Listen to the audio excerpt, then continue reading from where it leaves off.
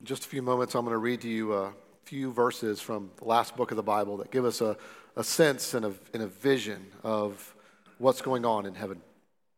But before I do that, what is it that you're longing for? What is it that you're waiting for? I can tell you it can be as simple as, I can't wait till the sun comes back out and it's not 42 and raining. But maybe it's something deeper than that for you. Maybe you're waiting to hear back on an application that you have made. And maybe you're waiting for your exams to be over. Maybe you're trying to get into a rhythm and waiting for that rhythm to kick off for this new year with school and work or family or whatever it is. I want you to know, we gather here to worship because Jesus is the only one that makes sense of reality. He is the only one that can bring us to God and help us to live for God in every part of our lives. Listen to this. See if you can get a glimpse of what's going on. Then I looked and I heard around the throne and the living creatures and the elders the voice of many angels, numbering myriads of myriads and thousands of thousands, saying with a loud voice, "Worthy is the Lamb who was slain, to receive power and wealth and wisdom and might and honor and glory and blessing." And I heard every creature in heaven and on earth and under the earth and in the sea and all that is in them, saying, "To him who sits on the throne and to the Lamb be blessing and honor and glory and might forever and ever." And the four living creatures said, "Amen." And the elders fell down and worshiped. I'd love to look with you this morning in the Gospel of John, chapter 1. If you would turn there, that'd be great. The word should be in your bulletin and on the screen behind me. It's good to be back with you after a couple of weeks off. It's nice to be back worshiping with you and see your faces and to be reunited again. As you can tell, we're not in Ephesians anymore. So we're going to a new book this year. So we're going to be spending a good amount of time this whole year in the Gospel of John. I think John Paul mentioned some of that to you last week, and I'll share with you a little bit more about that. But what I want to do first is read these verses. I'm going to read the Gospel of John, chapter 1, verses 19 through 34, and then I'm going to pray, and then we will get into looking at this passage together. Before I read this, I just want to remind you that what I'm about to read to you, this Bible that we have, the Bible is not basic instructions before leaving earth. The Bible gives to us the language of our heart. So if you've always thought of the Bible as some kind of rule book to follow and how to get God to do what you want to make your life look great, that's not what it's about at all. It's speaking to the deepest core of your being, and it's bringing us life. Hear this. "And this is the testimony of John. When the Jews sent priests and Levites from Jerusalem to ask him, 'Who are you?' he confessed and did not deny, but confessed, 'I am not the Christ.' And they asked him, 'What then? Are you Elijah?' He said, 'I am not.' 'Are you the prophet?' And he answered, 'No.' So they said to him, 'Who are you? We need to give an answer to those who sent us. What do you say about yourself?' He said, 'I am the voice of one crying out in the wilderness, make straight the way of the Lord,' as the prophet Isaiah said." Now they had been sent from the Pharisees. They asked him, then why are you baptizing if you are neither the Christ nor Elijah nor the prophet?" John answered them, "I baptize with water. But among you stands one you do not know, even he who comes after me, the strap of whose sandal I am not worthy to untie."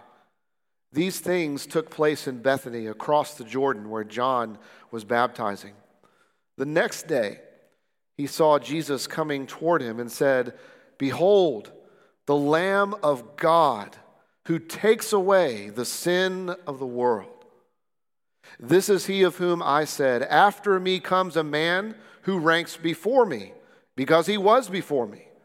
I myself did not know him, but for this purpose I came baptizing with water, that he might be revealed to Israel." And John bore witness. I saw the Spirit descending from heaven like a dove, and it remained on him. I myself did not know him, but he who sent me to baptize with water said to me, he on whom you see the Spirit descending and remain, this is he who baptizes with the Holy Spirit. And I have seen and have borne witness that this is the Son of God. Let's pray together. O Lord our God, we thank you for giving us and not sparing your own Son, that we might have life in him. And furthermore, Lord, we thank you for having the major events of his life recorded for us in these gospel accounts, that we might follow the life of Jesus and think about what he said and did, and think about what questions he answered, and think about how he asked others questions, and think about everything that he says in these accounts. Lord, work into us your truth. Change us. Make us more like him. We pray this, Holy Spirit, knowing that unless you turn the light on in our minds, and unless you open up our ears, and unless you allow us to understand these things, it can't happen. So we're here. We believe. Help our unbelief. Make the good news of Jesus more precious to us. For your glory, Father, Son, and Holy Spirit, I pray. Amen. This year, we are going to be thinking about what John Paul said last week. We are going to be thinking about life with Jesus. This whole year, we're going to be thinking about that subject. And the reason why we picked this is in large part because of what John says.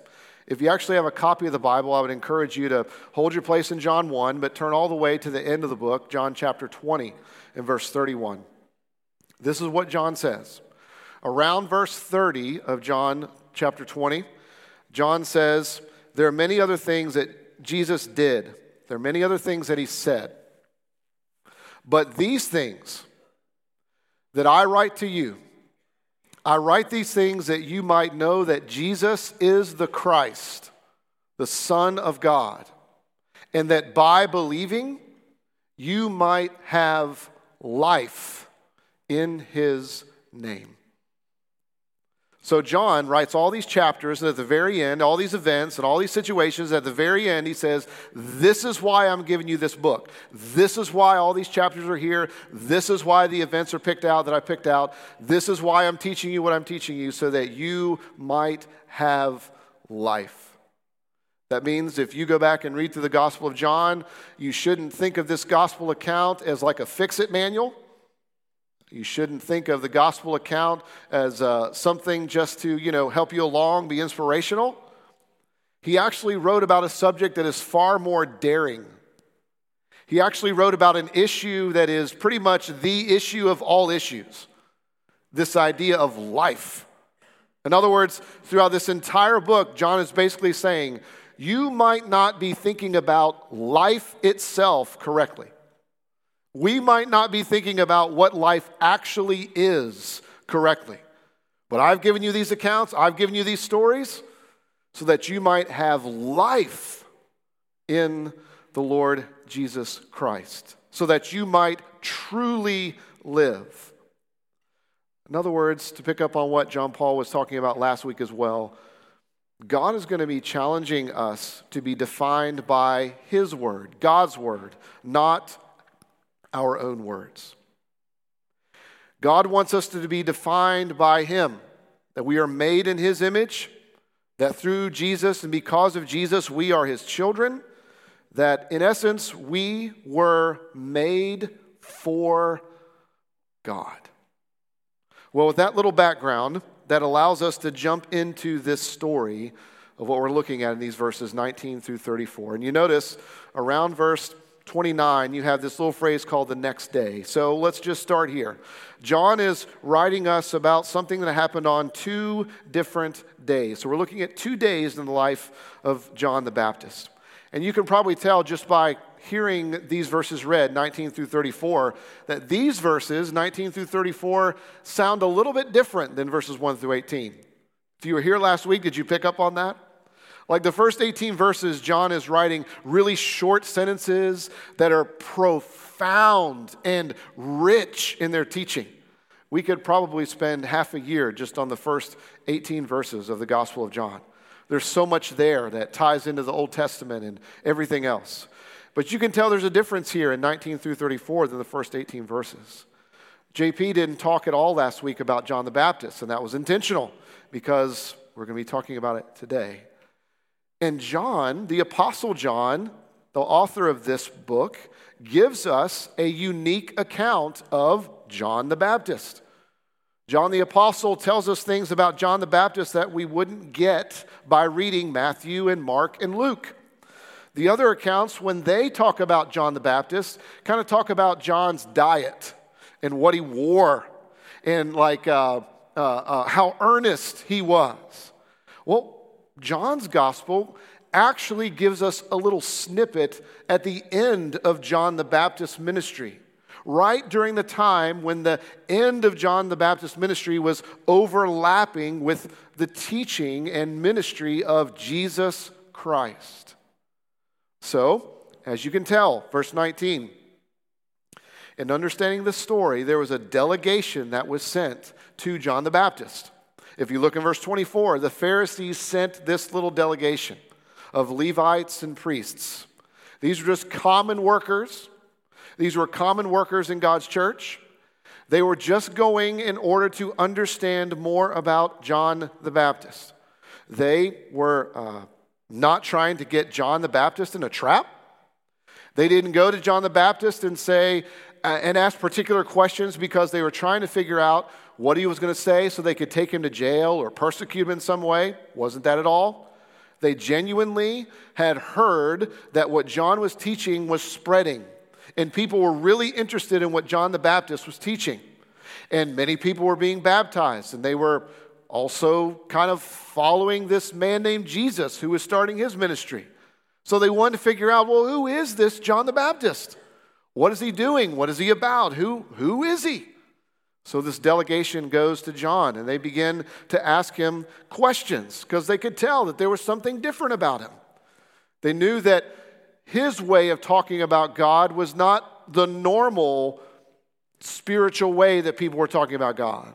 There was something different about John the Baptist and what he was teaching. There was something different about his teaching that wasn't just mainstream.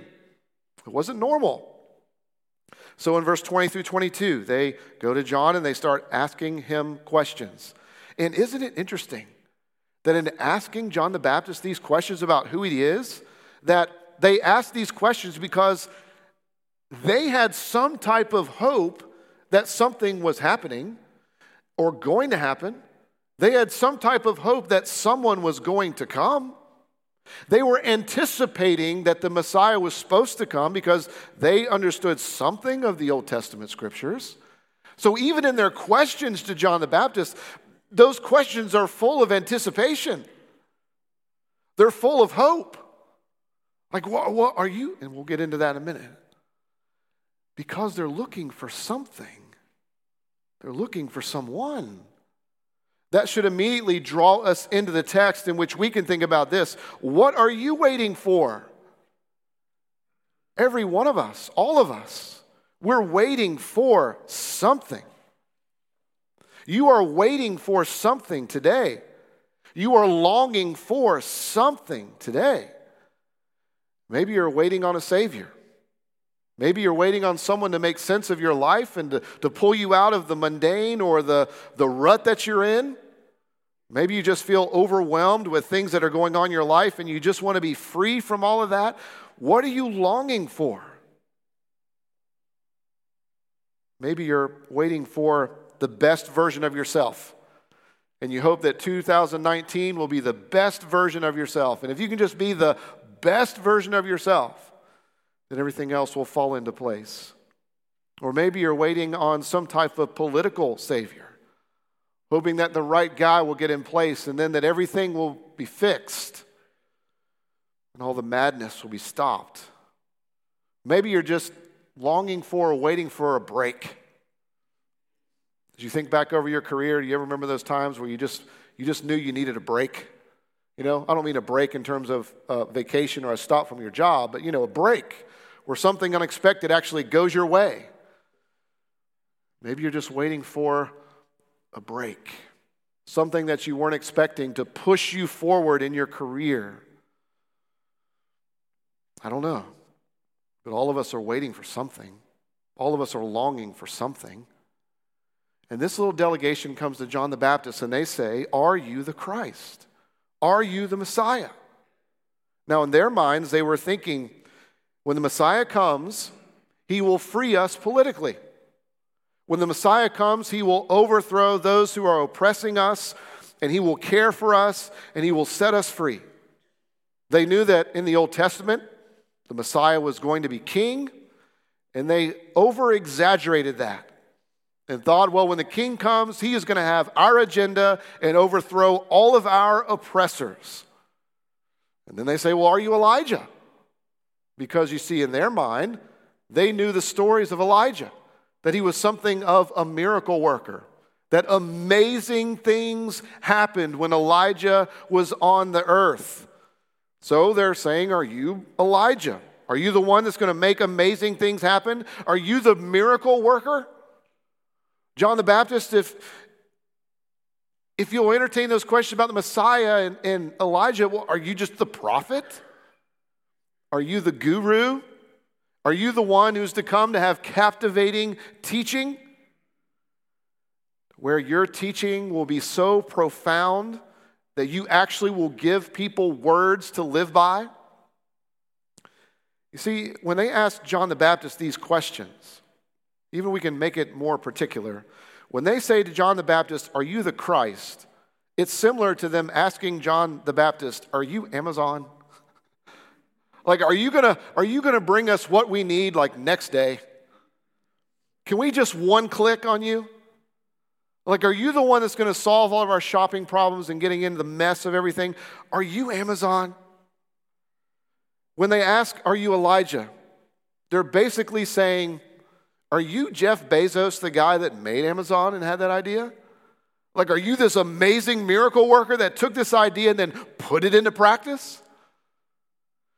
When they say, "Are you the prophet?" it fascinates me that they don't even specify any particular prophet. They just want to know if he is supposed to be someone that is going to delegate words to live by. And I think about how much that parallels our own time. Because you can't just pick one of these guys, right? You can't just pick one of these people. You can't just pick one person that has these types of teaching that gives us words to live by, because there are too many. And besides all that, all of us, we all have our own pet voices that we like to listen to. We all have our own small subset of voices that speak into our lives, and when they speak, we own it. And we think, this is what I need to live by. We all have our own personal prophets. They're just asking John the Baptist, are you going to be ours? Are you going to be the one that shapes how we think? Are you going to be that voice? Well, that's basically the story. So I want to give you the point. This is the point of this passage. This is the point of the message. This is what I want you to take away. This is the big takeaway. Life with Jesus means that our lives have a clear purpose and trajectory. Life with Jesus, that's what we're looking at this year. Life with Jesus in this passage, in these verses, means that our lives have a clear purpose and trajectory. That's the point. And the clear point and trajectory of our lives is to point to Jesus. That's the point. That's what this passage is about. Now, there are two components for our lives to point to Jesus. That's where, if you're following your bulletin, you got those takeaways. There are two takeaways. And those takeaways are the two components by which we point to Jesus in our lives. So, here's the first one. Actually, before I say that, I just want to make this throwaway comment because this stood out to me. In thinking about this passage and reading through this passage, that little phrase that I started off with in verse 29, the next day, So when I put this section together, verses 19 through 34, and started thinking about what they're saying, it brought me great comfort to think about that the Apostle John, in writing this, decided to show us how we're supposed to point to Jesus. And what he did is he took something from John the Baptist's life one day and something from John the Baptist's life the next day and put them together. As if to say, Dave, you're not going to do all this all the time. John, the apostle that wrote this, had to take this from John's life on this day and this from John's life on this day, as if to say, yeah, you need them both. But there are going to be times when you do one more than the other. But we got to have both. That brought me great comfort. It's not as though he said, look how perfect John the Baptist was on this one day. Because he's not the point anyway. So here's the first component. We need to know what we are not. If we're going to point to Jesus in everything, we need to know what we are not. John the Baptist was so profoundly convinced of what he was not. All those questions that the delegation asked John, are you the Christ? Are you Elijah? Are you the prophet? What did he say each time? What did he say? No, I'm not. I'm not. I'm not the Christ. I'm not the Savior. I'm not a miracle worker. I am not the prophet. I don't have words that are going to form and shape people and affect the vast majority of their lives. That's not me at all. John knew what he was not. We have to know what we are not. And what that means is that in our lives, we can't do whatever we want. There are limits on our lives. I can't be whatever I want. I would love to be, especially when I was younger, a professional tennis player. That couldn't happen. I can't do it. There may be things that you wanted to be in your life that you can't. We can't be whatever we want. We can't even just be happy. Have you ever thought about the significance of the weight that you're putting on yourself if you're thinking, I can just live my life to make myself happy? We can't even do that. Now, we might envision how that might happen, but making that happen? Absolutely, utterly impossible. We cannot do whatever we want. We can't even be whoever we want. And oftentimes we put all these burdens on us because we think that we have the best idea of what we should be. And we're so focused on living that life rather than what God wants. Do you know what you are not? Are there areas of your life and of my life in which we're living as if we're the Savior? Can have those struggles as a parent to a child. Can have those challenges at work. Do you see yourself as a miracle worker? Do you want others to see you as a miracle worker? As if you're the one that can fix everything? Maybe the challenge is more that you just want to say something profound to give to other people so that they can live by. John knew what he was not. And it goes even further. Look at verse 27. When they start asking him about, well, if you're not this person, and why are you baptizing, and why are you doing these things? And he's like, look, everything that I'm doing is just pointing to the coming of Jesus. As a matter of fact, I'm not even worthy to stoop down and adjust the straps on Jesus' chacos and put them in the way they should be. I'm not even worthy to do that. I'm not even worthy to get down and to adjust his sandals. That's not me. I am so unworthy. John the Baptist had this deep and abiding sense that he was not worthy. And let's be very clear about what this means.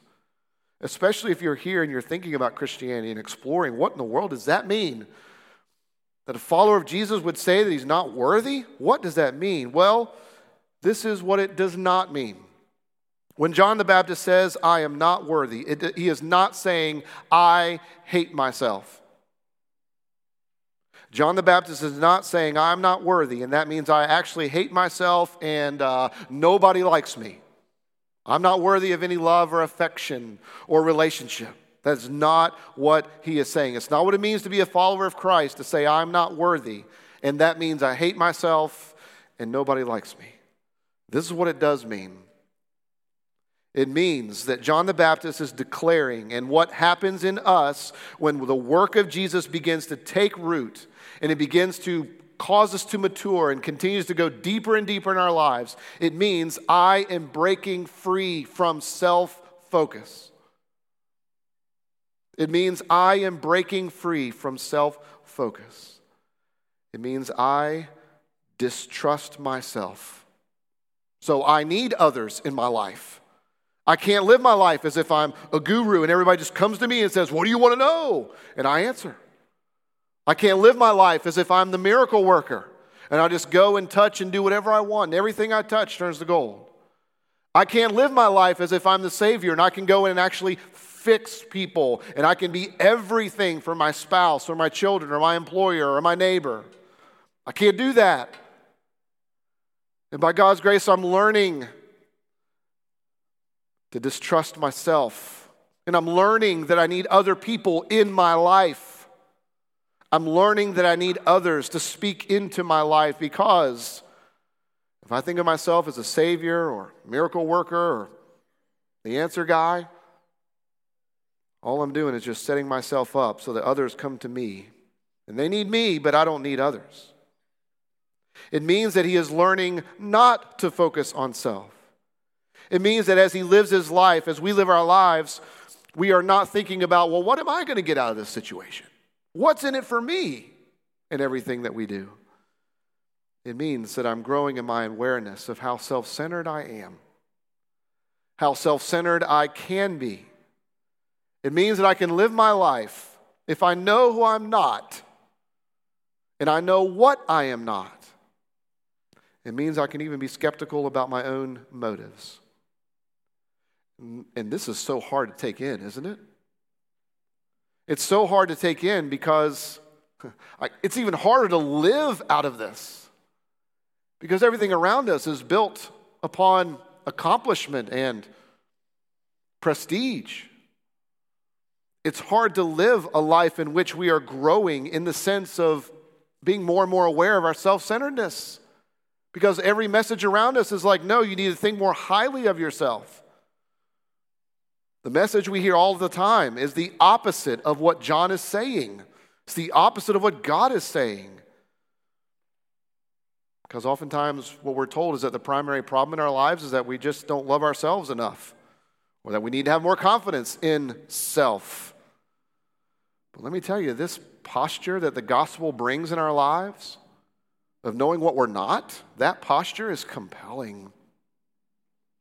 Helps us relate to other people. Helps us live in such a way that other people know that we don't hate ourselves, but we're not banking on ourselves either. The second ingredient that we see in these verses is not only do we need to know what we are not, but we need to know who Jesus is. That's what John is declaring. Look at verse 29. He makes this amazing declaration. Behold the Lamb of God who takes away the sin of the world. John's declaration there is full of Old Testament imagery and significance. John is declaring for us and anyone that will hear that Jesus, the God-man who came in the flesh, he came as a substitute for us. He came as a substitute in our place in order to bring us to God. That means that Jesus, as the Lamb of God, is the one who has come to deal with the deep stuff within. He has come to deal with our sin. He has come to deal with our self-centeredness. He has come to deal with the reality that we think that either we are the Savior or we are the miracle worker or we are the prophet. He has come to convince us that we actually are none of those. He has actually come to convince us of all of our Savior complexes. He has come to show us what true life is. He has come to show us what true mission is. and therefore the mission of our lives, and what true identity is, and where our identity resides. Not in ourselves, but in Him. That means that we would be able to, if we have Jesus as the Lamb of God in our lives, it means that we will grow in our ability to say, I'm not the Savior. I'm not the miracle worker. I'm not the prophet. We can do so knowing, I don't hate myself, but I'm not banking on myself either. I'm banking on Jesus and who He is for me and what He says about my life and how I ought to live. John already acts as if Jesus has done all these things. Isn't that striking? Here he is. He sees Jesus coming up the road and he says, this is the Lamb of God who takes away the sin of the world. He's acting as if Jesus has already done this. He's acting as if the crucifixion and the resurrection and the ascension are done. That's how clearly John saw Jesus. And oh, by the way, he didn't always see Jesus that clearly. There are many times that he struggled and doubted, but he knew that Jesus was the Christ. What image of Jesus, what description of Jesus do you live by? If you're thinking about what are you longing for, what are you waiting for? If you think about where are the areas in which you act as if you're the Savior or the miracle worker or the prophet, think about this too. What description of Jesus do you live by? And if you don't know, sit down, take some time, and think about how you relate to other people. Because how you relate to other people is a reflection of how you think God relates to you. So, if you relate to people primarily through rules and they have to follow certain things and meet certain expectations in order for them to be worthy of your presence and worthy of who you are, it's probably the way that you view God. If you're wondering, I don't know who Jesus is. I'm not even sure if He was real. Well, that affects everything about your life. If you feel like Jesus is just a rule maker, if you feel like Jesus and the description of Jesus that governs the way you live is just that He's a forgiver, then you might not be walking in the way that He wants you to walk. Because He's forgiver, but He's more.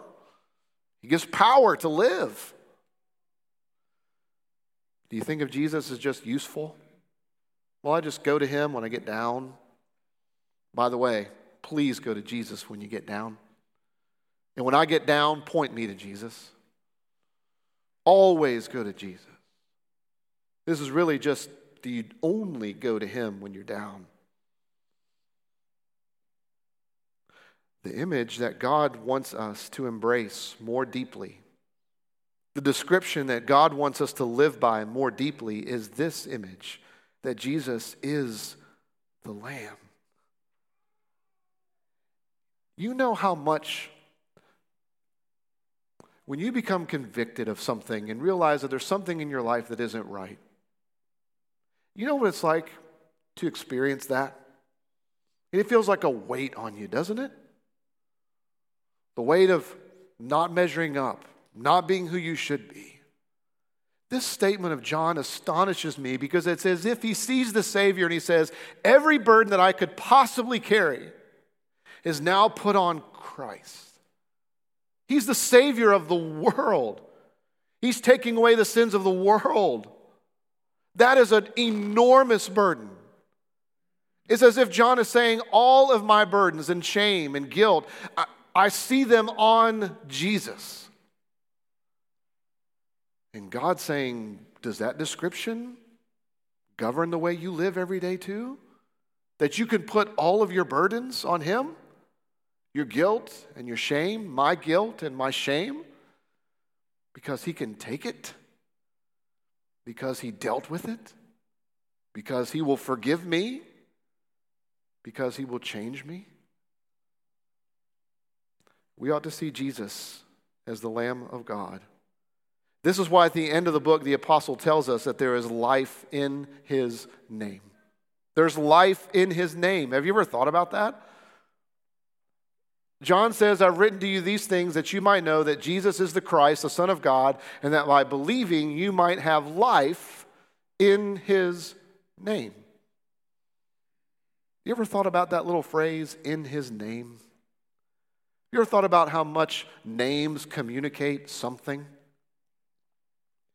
You know, maybe at the start of the year, you're thinking about names like Mac Brown, maybe Nick Saban. Those names communicate something, right? Well, for those of you that don't care about sports, let me give you another name. There's another name that means a lot to me. His name is Dr. Stewart. Dr. Stewart was the man that operated on my dad when my dad got a heart transplant.